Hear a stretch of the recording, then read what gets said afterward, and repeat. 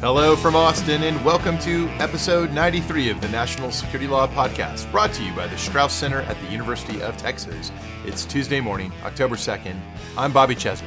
I'm Steve Vladeck. It's playoff time. Playoffs! I'm excited. We got real meaningful baseball. I actually had it last night. So. Yeah, it's an interesting question how meaningful yesterday's games were. I mean, yes, I understand that there's a huge value to winning the division versus the wild card, but you know you're in. Well, so I think that for the Brewers, it mattered a ton because of their pitching rotation, whereas for the Cubs, they're kind of set up either way. John Lester's ready to go, and that's where the Cubs want to be. But for the Brewers, I think they would have been in trouble. I was rooting for Christian Yelich to get to the Triple Crown. He finished one home run and one RBI shy. He would have been the first National League player with the Triple Crown since, oh, shoot. I had this in my head. I forgot. Since like 1934, Joe Medwick, right, for the Cardinals. I have no idea, but we're definitely going to hear about it on Twitter, I'm sure. So, that was, that strikeout after he had the three singles and then the strikeout where you're like, oh, this would have been perfect. And, baseball often delivers those little magic moments. And let's face it, we could use some magic moments in this country. Oh, my gosh. So here's a magic moment. Joe Medwick. I had that right. Oh, was it? Woohoo! Okay, wait. Although what were his... I was off by 3 years. It was 1937. Gosh, you don't remember anything. I know, right? Do you have his stats? What were the winning totals? Why do you even let me onto this podcast? It's your office. It is my... Touche. 1937... I'll find it. Okay, come back to me.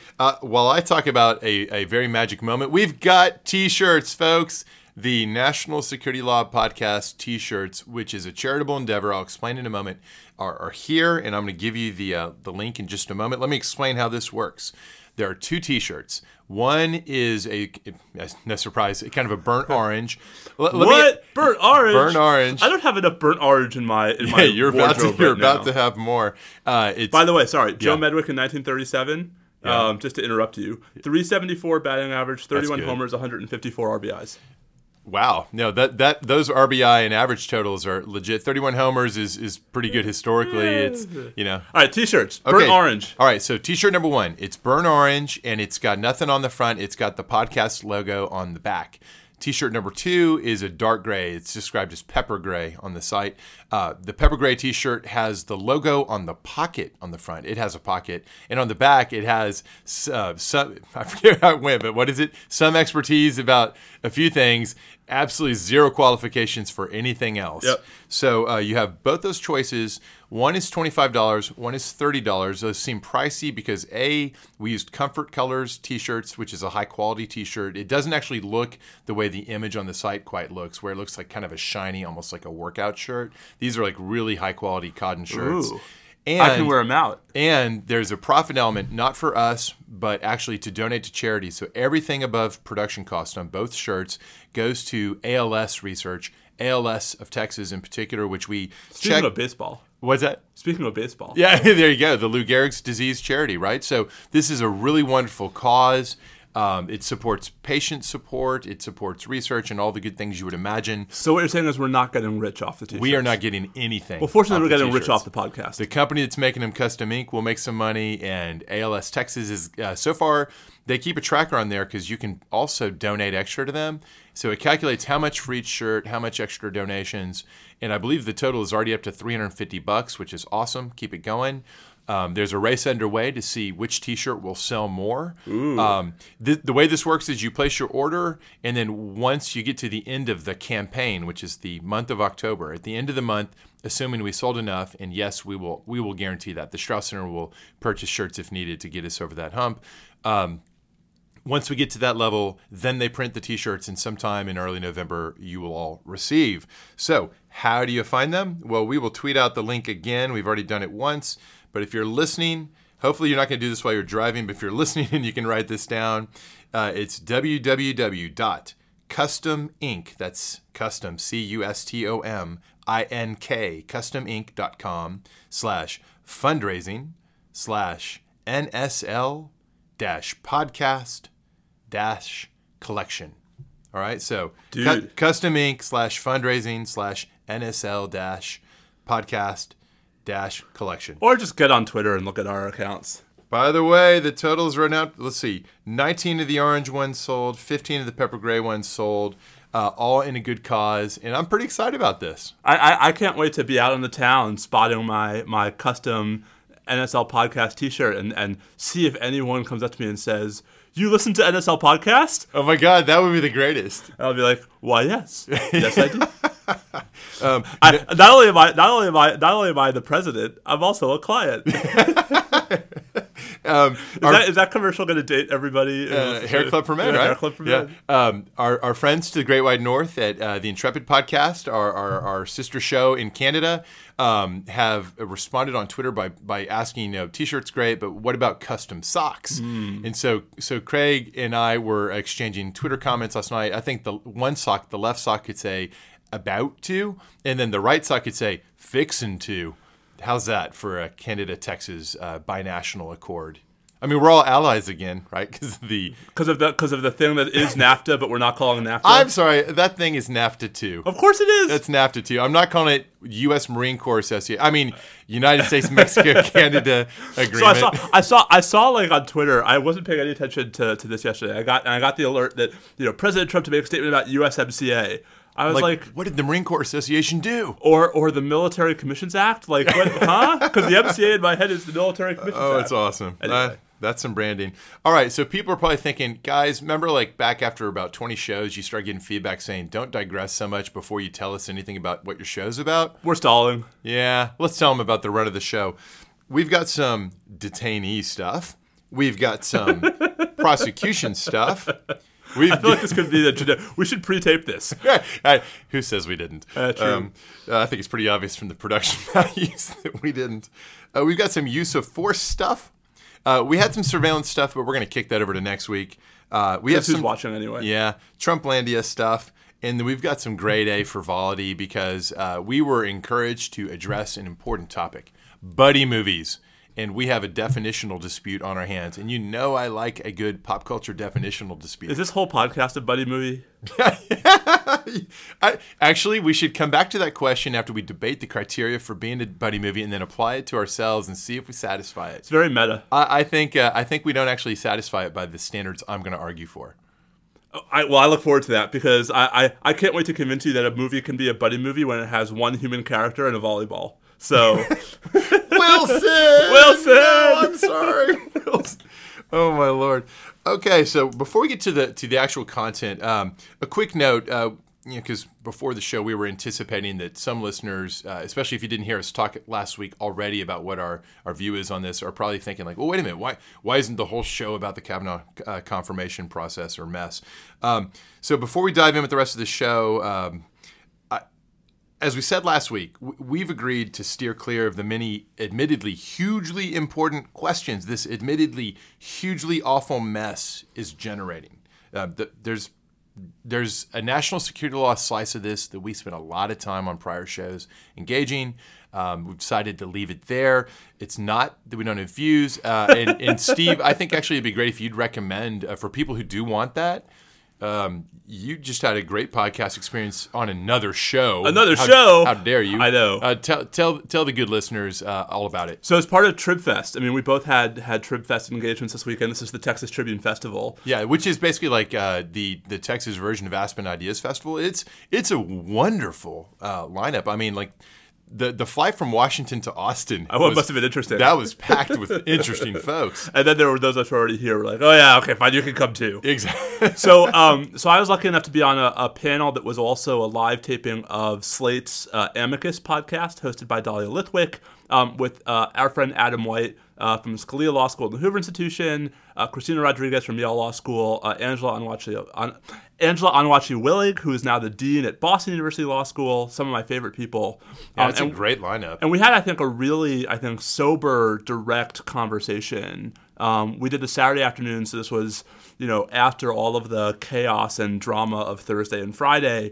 I don't know that I have a lot more to say than what I said Saturday. I hope folks will go listen to it. It's, it was great to have Adam there as well because it wasn't just an echo chamber of people who think one thing about this confirmation process. I think that wouldn't have been true even without Adam, but Adam helped to round it out. There's so much to be said about everything that's going on in the process. There's so much to be said about specifically what happened on Thursday. My hope is that folks come to this podcast not for general political commentary, but for something specific. And so if you want that, go listen to Amicus, because I think that's a good hour of your time. So Slate Amicus, and is it already up? It's up. It's on Slate's website. I've tweeted the link a couple of times. It's the most recent episode of the Amicus podcast. It's called Live from Austin. Right. And so next year at TribFest, clearly when they have their podcast segments, we got to be part of that. I mean, hey, you are closer friends with Evan than I am. Evan, I'm going to be talking to you. All right. So on to the show. We've got some detainee stuff. Nothing too exciting, but we have some notes on some familiar faces. Of course, we have faces, new places. We have an entirely predictable Dovey Mattis update. Dovey Mattis has entered the sort of the joke stage where the only thing to say about it is it's been, yes, extended once again. Now, again, this obviously reflects some sort of intensive, I hope it reflects some sort of intensive ongoing negotiations about how exactly they are, in fact, going to agree to release this guy in a place he's willing to be released to. The longer it takes, the more I think this really is bound up in some sort of difficult diplomatic aspect, and it's not just the fighting internally between ACLU and DOJ. I bet it's the external audience, the receiving state, that's the issue. But they've been extended to mid-October, and so we'll be back with more Dovey Mattis at some future date. It's going to be so sad when we don't get like 2 minutes of this podcast just to the regular, another 2-week extension in Doe versus Mattis. We've both probably been dying to do the post-mortem on this whole episode. I wonder if we'll ever get to. One day. All right. It's like the Guantanamo detainees. So, yeah, exactly. One day there'll be a post-mortem. One day. So we have some Supreme Court action of a very minor sort relating to a Guantanamo detainee. What happened Paracha. there? Yeah, this is the uncle, Saifullah Paracha. There's Uzair Paracha, who was arrested inside the United States, prosecuted, and actually he's the one, listeners, you'll recall from this summer, this really remarkable ruling by the Southern District of New York, by Judge Stein, I think it was, granting a motion for a new trial years and years after the conviction on material support charges on the ground that the later release of statements from KSM and other GTMO detainees revealed information that actually would have been useful for Uzair Paracha, would have probably led his lawyers not to stipulate to certain facts, particularly to stipulate to his knowledge that his aid or alleged support was running to Al-Qaeda. And Judge Stein said, this is a rare instance where a new trial is warranted because that evidence is now newly available and it materially changes things. So that's not what is in front of was in front of the Supreme Court. The issue there, I think it was a bill of attainder claim. Yeah. So the bill of attainder clause, just to hit the Wayback Machine for a second. Bills of attainder are basically, Bobby, legislative impositions of punishment. Right, when you basically... Whereas Steve Vladeck is a traitor to the crown, Section 1, he is guilty. Section 2, he shall be hung until dead. How about that? That would be a bill of attainder. Yeah. Okay. Anyway, so Paracha basically was making an argument that various of the sort of restrictions on Guantanamo detainees, some of the other sort of stuff Congress has done, were bills of attainder insofar as they didn't really provide for a meaningful judicial process. Not a, I think, frivolous argument, probably not a meritorious one. I'm definitely with you on the second one there. The D.C. Circuit had actually not, a panel that included Judge Kavanaugh, did not even reach the merits of it. They basically said it wasn't an appropriate argument to be raised in a habeas petition. Basically, this was the wrong vehicle. And all the Supreme Court did yesterday was deny the cert petition challenging the D.C. Circuit's procedural ruling. The only reason why I think it merits even a note, Bobby, is because there was an interesting notation that Justice Gorsuch was recused. Mm-hmm. And, this, as our friend Gabe Roth pointed out for Fix the Court, this is actually a fairly consistent pattern for Justice Gorsuch, where he recuses from any Guantanamo case involving a detainee where there were high-level legal discussions when he was at DOJ. Right, and that was what, 2004, 2005. Yeah. Okay. Right, so, it tells you... there's a little slice that stays with you over time. Right, now it tells you where we are, that he's recusing in 2018. I completely agree. That is kind of amazing 14 years later. But it also suggests that, it's not obvious that any Guantanamo case that gets to the Supreme Court would get all nine, assuming once there's a ninth justice. Right. Would get all nine. If Gorsuch is recusing from some of these cases, Obviously, Judge Kavanaugh, if he ultimately is confirmed. Interesting. So there's messy vote counting problems if we're going to, if and when these cases get back to the Supreme Court. Actually, so I hadn't known, I knew he'd recused, and I hadn't thought about the fact that this does cast a numerical shadow over. Of course, they haven't taken a Guantanamo case in a really long time. But there have been denials. But there have been cert denials where he hasn't noted his recusal, right? So it's clearly the Paracha case probably had come up at some level that touched him, and that won't be true across the board for all the cases. Exactly so. So just something. But presumably that will be true for anything KSM related. Well, that's the thing, right? Although wait, let's think about it. KSM and the black site detainees, circa 2004, 2005, were in CIA detention, and I don't know what exactly Gorsuch was doing at DOJ at that time, but it's entirely possible that he was not read in on that, and he may have no direct involvement. Maybe. But it's unclear, I think, is the point I'm trying to make. Yeah. That there's a shadow of recusal that could infect some, although an unclear, ambiguous subset of Guantanamo cases, including another just a little sugar dusting of additional ambiguity on top of the 10-layer dip that is the military commission. Well, so speaking of the 10-layer dip, oh wait, do you want to mention Hernandez? Yeah. So okay, but I want to come back to the dip because the dip is getting here. Let me pick up putrid. The dip and set it right here between us. So the other weird thing that happened in the Supreme Court yesterday was in Hernandez versus Mesa, the cross-border shooting case in which I'm counsel for the petitioners, where the court issued Bobby a CVSG, a call for the views of the Solicitor General. So they didn't grant cert, they didn't deny cert. They basically said, "Hey, government, what do you think?" Yeah, I don't think that was one of the options we predicted last week, although it's not an unusual thing. We didn't talk about it on the podcast. It doesn't surprise me in the following sense, right? Typically, a CVSG is the court saying, "Dear government, here's a lawsuit between private parties. Do you think it's worth our time?" Right? And if so, what's your position? So, for example, in our burn pit case, it won't surprise me if we get to a point where they issue a CVSG. Right. Here, I don't read the CVSG in Hernandez 2 as is this worth our time? I read the CVSG in Hernandez 2 as, hey guys, we've got these two cases, we've got a circuit split, we got to deal with this somehow. Yeah, time for you to weigh in. Do you have a position on how we should structure our review of the questions presented in these two cases? Interesting. And so I take the CVSG not as a do you recommend, grant, or deny, but as a which case should we grant? Does that help you or hurt you if you're... So presumably DOJ wants to lock in the vehicle that's most likely to advance the DOJ position, right, and or to run the least risk of opening the door to some sort of larger ruling. So there's an argument that from DOJ's perspective, they'd rather fight on our case than on the Ninth Circuit case, because the Ninth Circuit case went further. The Ninth Circuit case, you had DOJ prosecuting the officer for murder, right? Not in our case. On the flip side, we presented in our petition a question about the constitutionality of the Westfall Act that's not presented in the Ninth Circuit case and that DOJ may want to steer clear of. Mm-hmm. So, I actually think the neutral right answer as a sort of pure matter of what makes the most sense holistically is to take them both. I agree. And not consolidate them, argue them the same day, but actually keep them separate for purposes of briefing an argument. They can walk and chew gum, but somebody says. Suffice to say, it is probably the best thing that could have happened for our clients, short of a straight grant. Right? Because a CVSG, not only does it mean the government now has to take a position on what the court should do, but we get to respond. Oh yeah, it gives you a little extra bite. So we actually will be able to take a sort of concluding position, and make. So in our reply brief at the cert stage, we just dropped a footnote because the Ninth Circuit petition hadn't been filed yet, and we just said sort of really off the cuff, like, hey, that case probably won't raise the Westfall Act question, so you probably should grant this petition anyway.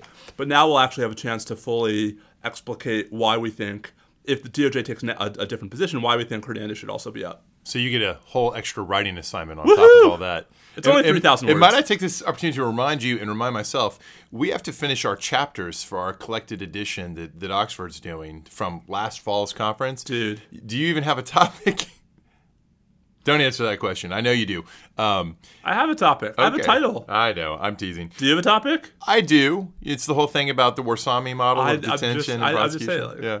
Anyways, there'll be a lot more to say about that over the next few weeks. That was a really bad reference back to Thursday. Do you? Oh, was it? Oh. Nice. Well done. Okay, so... am I allowed to make jokes about Thursday? Is that okay? It too soon? It might be too soon. Look, on this... if people haven't, we've occasionally gotten some feedback from listeners who, after we've been talking about the use of military force and then cackling like we're on Car Talk, saying, this is inappropriate. How dare you not take this seriously? Inappropriate tone. It's like, listen, you got the wrong podcast. We're not the most mature people. B, wait, that's what you're leaving with. We're not mature. Okay, that's right. That's A. B is, there is, this podcast has a particular shtick. It's Car Talk meets NewsHour meets, all these horrific events. And it's all sort of in the spirit of, if you can't laugh along the way, you're going to go crazy working this field. We've both been doing it for decades.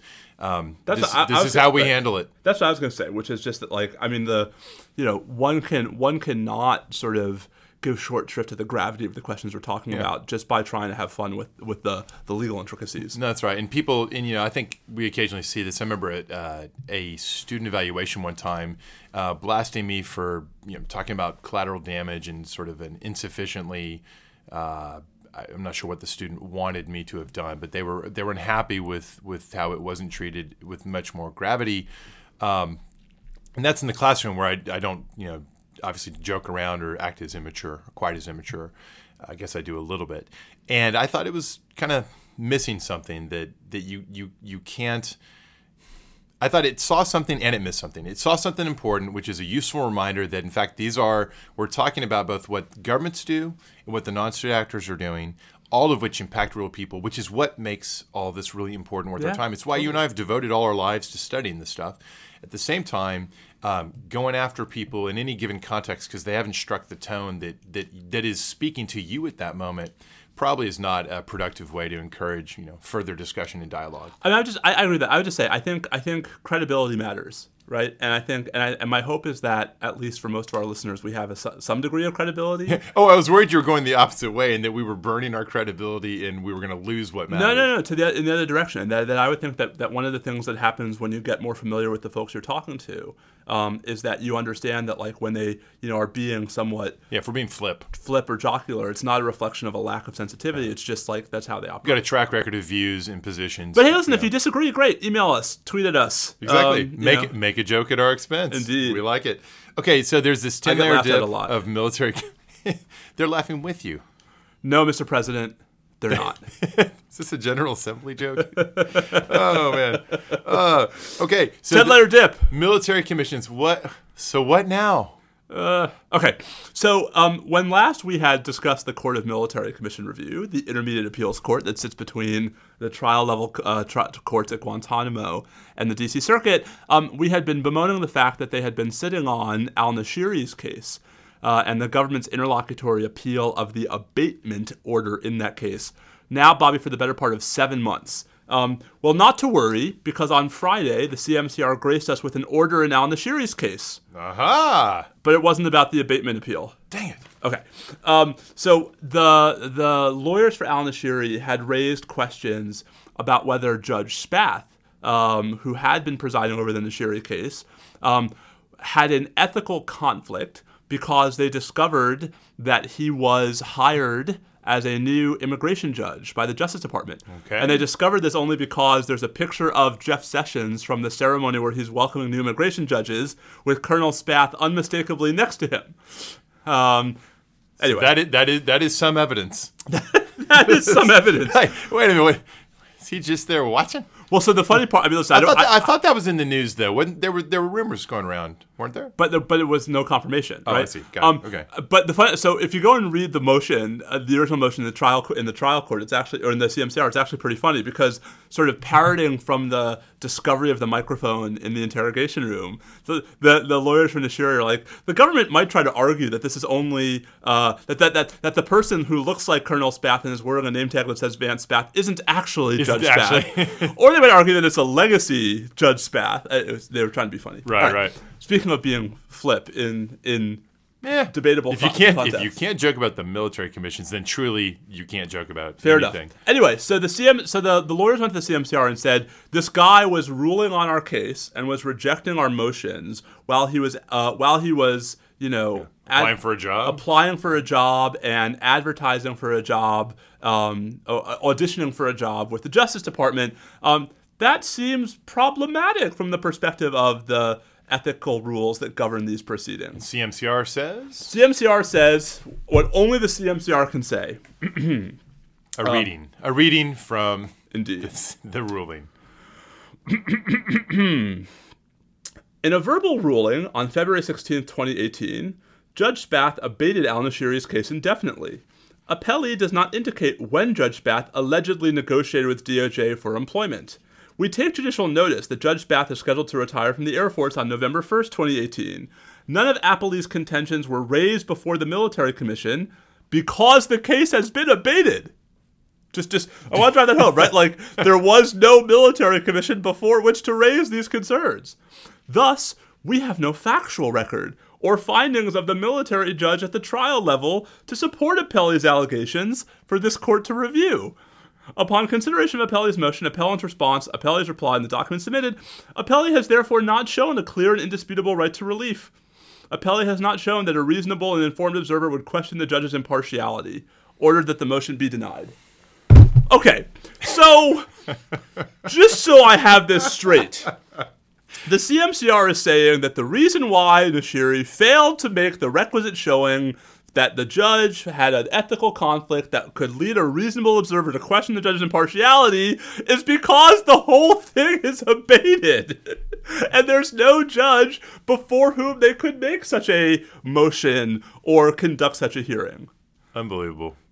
I mean... No, I know. I'm with you. This is ridiculous. So, dear CMCR, right, if that's not chutzpah... If only they could do something about it. So, let's talk about some of the multiple things they could do about it. Give them some options. Option A. Option A, unabate the damn proceeding. Right? So, option A, hold this motion in abeyance while you actually decide... No, that's just crazy talk. Okay. Option B... Wait, sorry. I'm just laughing. No, go ahead. Okay. Option B... how about conducting your own fact-finding? There's precedent for appellate courts to conduct fact-finding, right? Appoint a special master, or conduct a hearing, right? Certify questions. I mean, in their abatement order back in March, they asked specific questions of all the parties, right? Do that again. Ask the government. Hey, government, when did you start negotiating with Judge Spath for his current position? Like, woe is us. Poor, dear appellee, you have not been able to perfect your arguments. Why? Because there's no judge before whom you can make them. Too bad for you. Yeah. Denied. All right, I'm going with option A is what should have happened there. Who thinks this is the proper way to run a railroad? No one on this podcast. All right. Well, anyway, so now Nashiri has to go back to the D.C. Circuit for In re al-Nashiri 14. And, if I'm the D.C. Circuit, I'm going to look at this and be like, hey, CMCR, WTF. Or get out of the way, Or get out of the way. Yeah, or hello. Yeah. Here is a perfectly plausible, not necessarily meritorious, because we don't know all the facts, right? But a plausible concern about a conflict of interest by the presiding judge in a military commission trial. And the CMCR's response is, sucks for you. Well, you can't just not adjudicate it because of a procedural issue that is within your power to fix. Indeed. And indeed, it's your duty to fix the darn thing. So there's that, and even if you think that you can't, right? Then pass it along to someone who can. Exactly. Yeah. No, the sands through the hourglass. Oh my gosh. Keeps going. And it gets me so fired up. It's like, I read this order when it came out, and I was like, okay. And I stopped when I got to the end. I was like, wait. What? That was it? Wait, what? Oh, they are just trying to spin us up, and they're succeeding. All right. Well, speaking of this will not spin us up because this is a kind of a mirror image. How about we go from that mess, that short hot mess, to this long, calm, thoughtful document that is the International Law Association's Use of Force Report. So we're switching from prosecution matters over to use of force matters. And we're going to lead off with I read this so you don't have to sort of segment on this really nifty report. It's about, 30 total pages. Too long. TLDR. TLDR, which is what we're here for. Although Karen calls this podcast TLDL. Too long, didn't listen. Yeah. Yeah, and that's fair. Hashtag truth. So the International Law Association is a very prestigious body. They have had in place since, I think, about 2010, a process of expert consultations and argumentation, very similar, say, for example, to the familiar, hopefully to our listeners, process that produced the various versions so far of the Talon Manual, where you get lots of international experts to try to figure out what is it out there that people can agree is common ground, where are the gray areas, what are the implications of that, and can you distill it all down into an accessible report, which is what they've done here. So the use of force report, I think this is very assignable for teaching purposes. If you need something that in one relatively clear, well-explained place, and I think in very fair ways, summarizes the jus ad bellum / UN Charter rules that govern the use of force in international affairs as a matter of international law, this is actually a great one-stop shop for you. I'll just give you a very quick rundown. The main utility of it is as a summary, not so much of things that will surprise people that or will enlighten people that already follow this issue, but for people who want to get up to speed. So this is especially useful for students, I would say. And it lays out stuff that we have talked about on the show before, the basic jus ad bellum framework as it exists today under the UN Charter. To wit, Article 2.4 of the UN Charter prohibits the use of force in international affairs, but there are certain pathways through which it still nonetheless remains lawful in international law to use force. A, if you get a UN Security Council resolution under Chapter 7. B, if it's collective or individual self-defense as recognized in Article 51. And then, though it doesn't count as a violation of Article 2.4, but is sort of similar to those pathways, if there's legitimate and proper consent. And so this is a great document for spelling all that out in some detail, but what's really interesting to me about it are the places, and you'll kind of hear me flipping through the document here. That's not just a sound effect? That's not... That's my fancy producing. Oh, yeah. Are you like a Foley artist? Totally. Yeah, that's, I think, one of those great little things about the film industry. You know, the guys that keep a box of gravel and then put their hands into boots and walk on the gravel for you. Anyways, back to the document. We're all over the place today.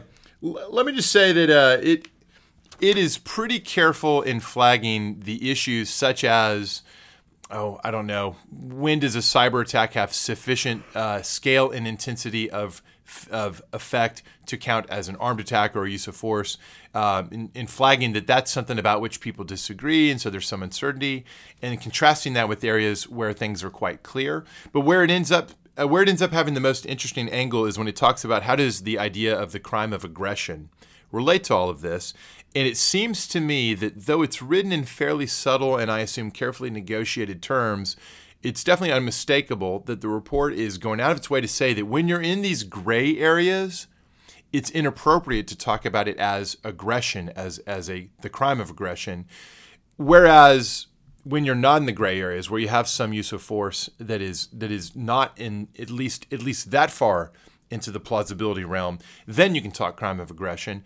And that matters because there's a lot of gray areas identified in this report. I'm not going to go through them all, but a lot of them touch on sensitive, important things such as unwilling and unable scenarios, which the report suggests is best thought of as a feature of the necessity inquiry. That is, when you've got a self-defense scenario or you're using force, it still has to be necessary and proportional. And the suggestion is that even if we accept, as the report seems to accept, that you can use force in response to an armed attack from a non-state actor, you still have to deal with the fact that the territorial state into whose territory you're then projecting force, that's not on them unless there's state responsibility running to that non-state actor. And the way it looks to me, the report kind of says, well, unwilling, unable may be relevant here and thus explaining why it's okay to go into, say, Syria, but it's because it's part of the necessity analysis. Interesting, I think that's very contestable, but the key thing is they're saying that cannot then pave the way for an accusation of aggression by those who take the view that that wasn't consistent with the Charter. Now, all that's kind of boring. We go through all that in part because we have a real live example to talk about, something that was in the news the past couple of days, Steve. The suggestion that even after the mission that puts the U.S. military not just in Iraq but in Syria, physically in Syria against the Islamic State, that we might stay in Syria even separate and apart from that mission in ways that are essentially meant to check and hopefully roll back the Iranian military presence within Syria. Well, that presents some pretty obvious issues, if indeed that's what ends up happening. we've got some jus ad bellum UN Charter issues, and we've got some separation of powers issues at the domestic level. What order should we talk about those in? Whatever order you prefer. All right. We just talked jus ad bellum. Should we run through the UN Charter? Yeah, sure. All right. The United States is not present in Syria by consent of the Assad regime. Newsflash. Right. Whereas the Russians and the Iranians are. Right. So for the Russians and the Iranians, their military presence is easily explained from a UN Charter perspective. For the United States, no. I don't know so much about the Turks who are occasionally across the border. I suspect probably not. That's nobody's business but the Turks. Oh, is that a They Might Be Giants reference? It is. Oh, that's very impressive. They Might Be Giants does a lot of the kid music now on some of these kid shows. Mickey Mouse Clubhouse. The theme song is They Might Be Giants. Yeah, they made a smart move. I think they probably they're lasting longer with that. I am increasingly coming to understand how Disney just prints money. Yeah, no, I've done my part to support their empire. Okay, so the United States and also Turkey and anyone else who's there in coalition with us, who's not the Syrians, who are not in coalition with us. It's the Libyans. So we don't have consent. So we don't have a UN Charter. UN Security Council Chapter 7 resolution that authorizes us to be present there. Using force despite the objections of the host country. The argument has been unwilling and unable, and that makes sense vis-a-vis protection of the Iraqi government and collective self-defense against the Islamic State threat, with the Islamic State manifestly in the past being able to muster and build and project force from Syrian territory that it controls. But if we stipulate that threat is in the rear window, that's behind us, and the United States presence is strictly limited to, or is at that point becomes dominantly about trying to boot the Iranians out. Steve, what's the argument? Do you think there is an argument? No. Okay, so this is a problem. This is a problem. Listen, to me, right, we're talking about sort of how increasingly thin reeds are shifting as the stated purpose of the mission is shifting, right? Well, I'm not sure there's any read. Right? I'm not sure even what the argument will be. I suppose one could try to say, like, well, hold on. There's still sort of a rump Islamic... I was worried that was a trick question you asked me, by the way. Oh, right. No. It was just straightforward. Okay. So... There's a fine line between a trick question and a straightforward one. I assume that what the lawyers at the State Department Legal Advisor's Office would be obliged to say is, well, look, no, we're still there for the Islamic State mission. As a political matter, the president may talk about how we hope that it, as a byproduct of this, it's a counterweight to the Iranians. Now, if we actually imagine further the actual use of force against the Iranians, that's going to lead us to a whole separate topic, right? Let's drop down a level to the domestic law level, or move sideways if you prefer to think of it as just two different, not hierarchical, certainly not hierarchical in that sense, bodies of law. The AUMF, Steve, can you use the AUMF to fight the Iranians? No. What about the broad idea of associated forces of Al-Qaeda and the Taliban? No. All right, should we move on? Listen, I don't mean to be coy, right? But there's just no argument that Iran is covered by either the original text of the AUMF or even the FY 2020. I mean, that's just for detention purposes. Yeah, but even there, I mean, Iran is not an associated force of Al Qaeda. No, I'm with you. And there was during some of the the most recent round of maybe we'll have a new AUMF. Right, there was some discussion of that. There was some discussion of this where some people feared that the draft that was circulating and making the rounds, by talking kind of broadly about associated forces, might create rhetorical space, legal rhetorical space, within which a future administration would try to slip in attacks on Iran. I wrote a lot at Lawfare critiquing that idea, saying that just wouldn't be a plausible interpretation of that statute if it had been enacted. And we didn't even get that statute. So we don't even have that text to wrestle with.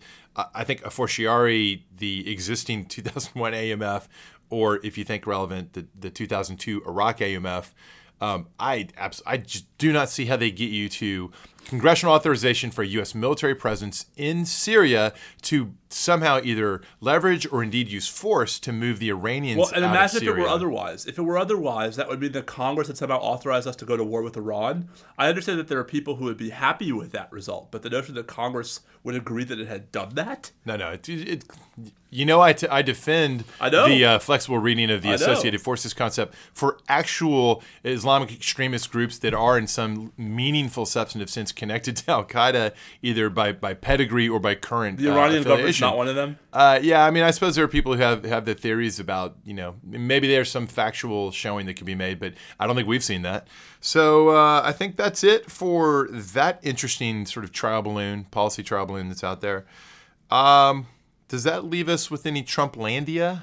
Have we got any Rosenstein stuff? Or that seems to have dissipated, right? Yeah. I think the president wisely, in my view, if I dare use those two words in a sentence together, backed off. Well, stepped away from it at least while the Kavanaugh stuff is going on. Which is interesting because you think he might almost try to choose that moment under the cover of the Kavanaugh maelstrom. You could kind of slip in the removal of Rosenstein, but unless you're really worried about pushing, say, 2 or 3 Republican senators to just viscerally react negatively to you. So, and of course, we've argued at great length on the show that we shouldn't so much be on the Rosenstein Watch as the Sessions Watch. And I've seen nothing there. No, because I think the president's keeping his head down. I think the Sessions Until Watch, after the election? The Sessions Watch will pick up in full swing come November 7th. All right, so we'll have color-coded threat conditions right now. Yellow. Both Rosenstein and Sessions. DOJ Watch, threat condition yellow. You can't really go back to green in the current environment. By the way, the color coding reminds me of Saturday Night Live. Did you watch the cold open? No. Was there color coding? No, there was Matt Damon as Brett Kavanaugh. Oh. I don't want to open the rabbit hole. Go down the rabbit hole. But I will say this: if you have to be played by somebody, I would happily be played by. I was going to say so over there. There's the artist rendering. Oh yeah. From when I'm looking at it. From when I argued in the Supreme Court in January, and it doesn't look anything like me, which would be a problem. Except it looks a lot like John Hamm. Absolutely. And I gotta say, I think you'll take that. I'll take that. Okay, so you get to be John Hamm. Brett has to be Matt Damon. Well, who do I get to be, or who gets to be me? Don't answer that question. I don't think I want to know. I think a sort of a younger Daniel Day-Lewis. Oh, interesting. I like that. Yeah. I think so. Yeah. I mean that. Yeah, I know. Hey, no. I'll take Daniel Day-Lewis. All right. Before I lose that good mojo, I think we're actually, for once, we finished early on substance, unless we've skipped something. I mean, I'm sure we have, but I don't want to talk about substance anymore. Yeah. I think this is a day that could use some frivolity. Indeed. And happily, we've got grade A.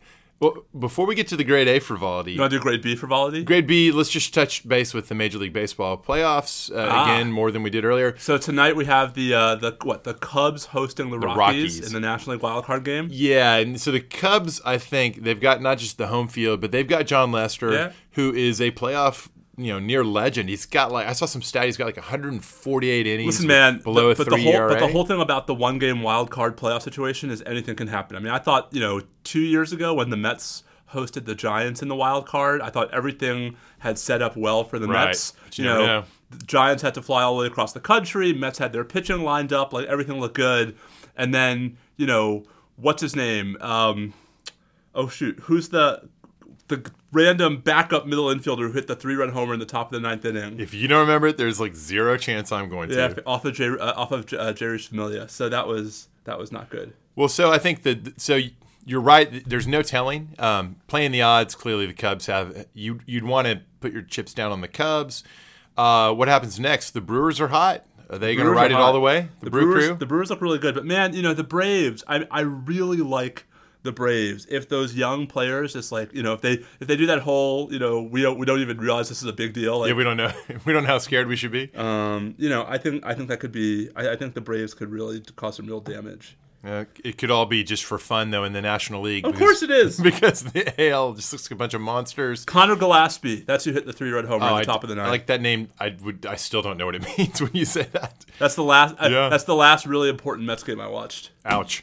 By the way, did you see the article about Gary, Ronnie, and no? There's a great piece. Best TV team in baseball. Yeah, you should dig that up. It's written for you. Gary, Keith, and Ron. GKR. GKR.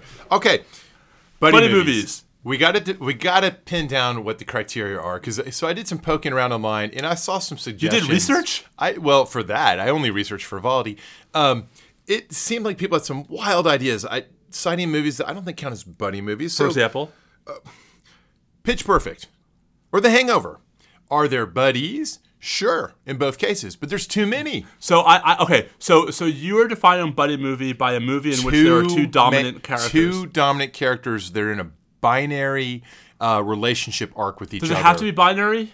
Can one be a dominant character and one be a supporter? So Die Hard, right? Bruce Willis and the policeman. Close. Who Very close, but Al doesn't get quite as much screen time. It's close, but they don't have quite enough to really bring it up. That's really more of a leading actor in strong supporting actor scenario. Versus like Lethal Weapon, Danny Glover, Mel Gibson. The paradigm would be Lethal Weapon. And so you need Thelma and Louise. And Thelma and Louise, absolutely. It doesn't have to be gendered, right? No, it absolutely. In fact, I think it's really pernicious that it's always framed as two guys working out their differences. But setting that aside, it's got to be two people in a relationship that starts off with very contrary, seemingly conflicting characteristics. They have to not like each other at the start. Trading places. Eddie Murphy, Dan Aykroyd. Yes, because they go, and so then the two characters have to go through. Here's the interesting part. There's got to be a crucible that transforms them and that leaves them with a strong bond. All right, so how about now? Trading Places has that, but there's not. This is the thing. I want to argue that you have to have an element of danger to that crucible. It's got to be dangerous. There's danger. Yeah. Clarence Beeks. He's dangerous. He has a gun. Beeks. He's got a gun. And he'll plant some drugs on you. Yeah, so he'll frame you for felonies. That's not danger. Yeah. Okay, so and also Eddie Murphy nearly gets his butt kicked by those two guys. He mouths off about his quart of blood technique too. So there is some danger. Quart of blood just drops out of the man. So I think so. You got to start off. Do you agree with that? You got to have two people. They're adverse. It seems like they're from different worlds, but through the crucible of danger. Do they have to be people? Well, give me an example where at least one of them's not. Castaway. Okay. Wilson. But does Wilson change in any way? His color, he gets dirty. He gets blood. Right? Face. He gets a bloody face. Blood face. Yeah. I think that do either of them? I guess you could say Tom Hanks necessarily changes, but there's no bond. There's bonding. They bond. But I feel like there's no transformation of the character. There's got to be a better one with like a robot or a dog or something. If we think, I'm sure our listeners can supply the missing link. All right, I have a good candidate. How about See No Evil, Hear No Evil? Gene Wilder, Richard Pryor. Oh, interesting. Yeah, where one's blind, one's deaf. Fuzzy wasn't there. Are you serious? Nice. I love. And there's a crucible, right? There's like if I recall, there's like a robbery or something. Yeah, so I would say of the two great genres within the buddy movie category, you've got the silliness, which often involves capers and danger, but it's really about comedy, and that's Gene Wilder and Richard Pryor. And then the straight up sort of usually it's sort of a crime fighting or mystery solving. So Rush Hour, right? Jackie Chan, Chris Tucker, classic. What about Shawshank? So you have two dominant characters. Yeah, you got Morgan Freeman, Tim Robbins. Are they at all opposites? You could say like, well, one of them is this wealthy banker and all that, but one of them actually did it. But they're both actually kind, good souls, right? Yeah. And all they go through the danger of being in prison, but they don't transform a lot, do they? Yeah, I guess that's right. So I think that's just on the edge. I don't think it's quite buddy movie. How about the new Sherlock Holmes movies? Is Jude Law's character as the supporting actor too thin? Maybe. And is there ever any transformation of Robert Downey's character, or is he just Holmes? Listen, Holmes Unchained. I'm just gonna tell you what my favorite buddy movie of all time is. Okay, twins. Bad Boys. Bad Boys. Bad Nice. Boys. Okay, that's good. Will Smith, Martin Lawrence. I think it's it's all about timing, right? Like I was in high school. It was Yeah, that's true. Well, and so like I loved 48 Hours. Yep. Nick Nolte and Eddie Murphy. We're dating ourselves, huh? Yeah, we are indeed. Those two. Okay, I think we've run that to the ground. That's it? Surely we've got it wrong. Totally. So tell us on Twitter. But you know what I'm doing on Thursday, by the way? What are you doing on Thursday? I'm going to a concert. A concert? You don't get out much. I really don't. Who are you going to see? Thank you. Well, I don't get out either. So, Karen and I are going to see the Indigo Girls. They're here in Austin. Okay, so we talked like on the third episode of the show about your Indigo Girls obsession. Obsession? Let me strong fandom. Answer me this: how many times have you seen them? Yeah, this is we're up to the 30s, somewhere in the 30s. I rest my case. Hey, that's over like 30 years though. That's true. You've amortized it. I saw them like back on the Closer to Fine tour, and it was awesome. Whoa, like, everything that's on the Wayback Machine. Well, yeah, that's it. I do love the early stuff. I confess they've probably had like 20 albums since then. I don't think I've listened to any of it. I have to say, like, it's gotten to a point where it's even hard for me to keep track of all their songs because there are so many, but they're just so good. Well, they do have that unique unique sound. And there's nothing that sort of gets me out of like the doldrums, which I've been in for much of the last week, like putting on one of their live albums, like 1200 Curfews. I do like that. That's a good album. Or Staring Down the Brilliant Dream. I like their take on Down by the River. Down by the River, yep. Romeo and Juliet cover, right? I love their cover of Romeo and Juliet. Yeah, that's good stuff too. There are actually a number of good covers on that album. Yes. Do you have a favorite song from that early days? Because if you mention a more recent song, I have no idea. So it's very mood dependent. My favorite Indigo Girl song is actually a bit of a sort of rare one. It's called "Keeper of My Heart." It's off of Nomads, Indians, and Saints, and it's not a song they ever play live. It's an old song. Sort of, if you don't know that album, you don't know that song. But right. Amy and Emily, if you're listening, Steve would like you to play that song on Thursday night. It would be a nice change of pace. Don't you think? It's mostly an Amy song. Well, they've got to be pretty sick of playing "Closer to Fine" during the encore. I mean, but listen, what all bands, right? All bands that have like one super well-known hit, right? Like that's like if you're Hanson, right? What are you playing at your concerts? Other than Mbop. I don't know what else they play. I doubt they're getting. Well, maybe they're out now. I don't know. So actually, it's funny. I'm actually going to be seeing some live music this weekend. I'm going to ACL, Austin City Limits Festival Weekend 1. We're just going Friday. We're going to see Paul McCartney, which I'm very excited about. Sir Paul McCartney. Well, it's America. I don't know if we do the titles of nobility, but I will certainly be as close to the front as I can get for that. Who else is good? Are you going to ACL? Yeah, I confess. I look at the list. I'm like, Supra. You don't get out much. Yeah, true. If my kids weren't going, I wouldn't probably be there either. The weekends, man. Like weekends are they're a lost cause. They are. Yeah. Not unlike this show. That might be our cue. The show's a lost cause. The show's a lost cause. Episode title? The Buddy Podcast. The Buddy Podcast. How about that? There you go. Did you ever so is 48 Hours your official entry for best buddy movie? It's hard for me not to actually go with Lethal Weapon, which I feel like is the most paradigmatic. It may not be the one I currently would most want to watch. Yeah. And actually, probably 48 Hours I don't particularly want to watch either. Actually, my memory, I think what made it stick in my mind so much is that was one of the earlier R movies I saw, and there's some serious straight up violence in that film that I hadn't seen much of at that age, and it definitely stuck in my mind. So Terminator 2 was my first violent rated R movie. Oh, was it? Yeah.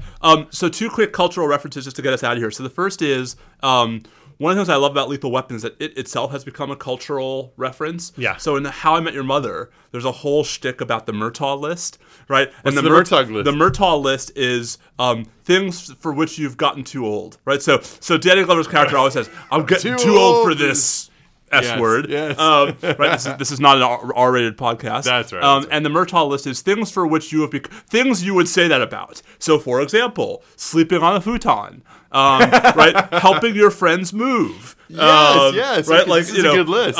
Sleeping in a tent. Like there are all these things, right? That like we've grown out of taking a bus, right? Like there are things. You're too old to take a bus.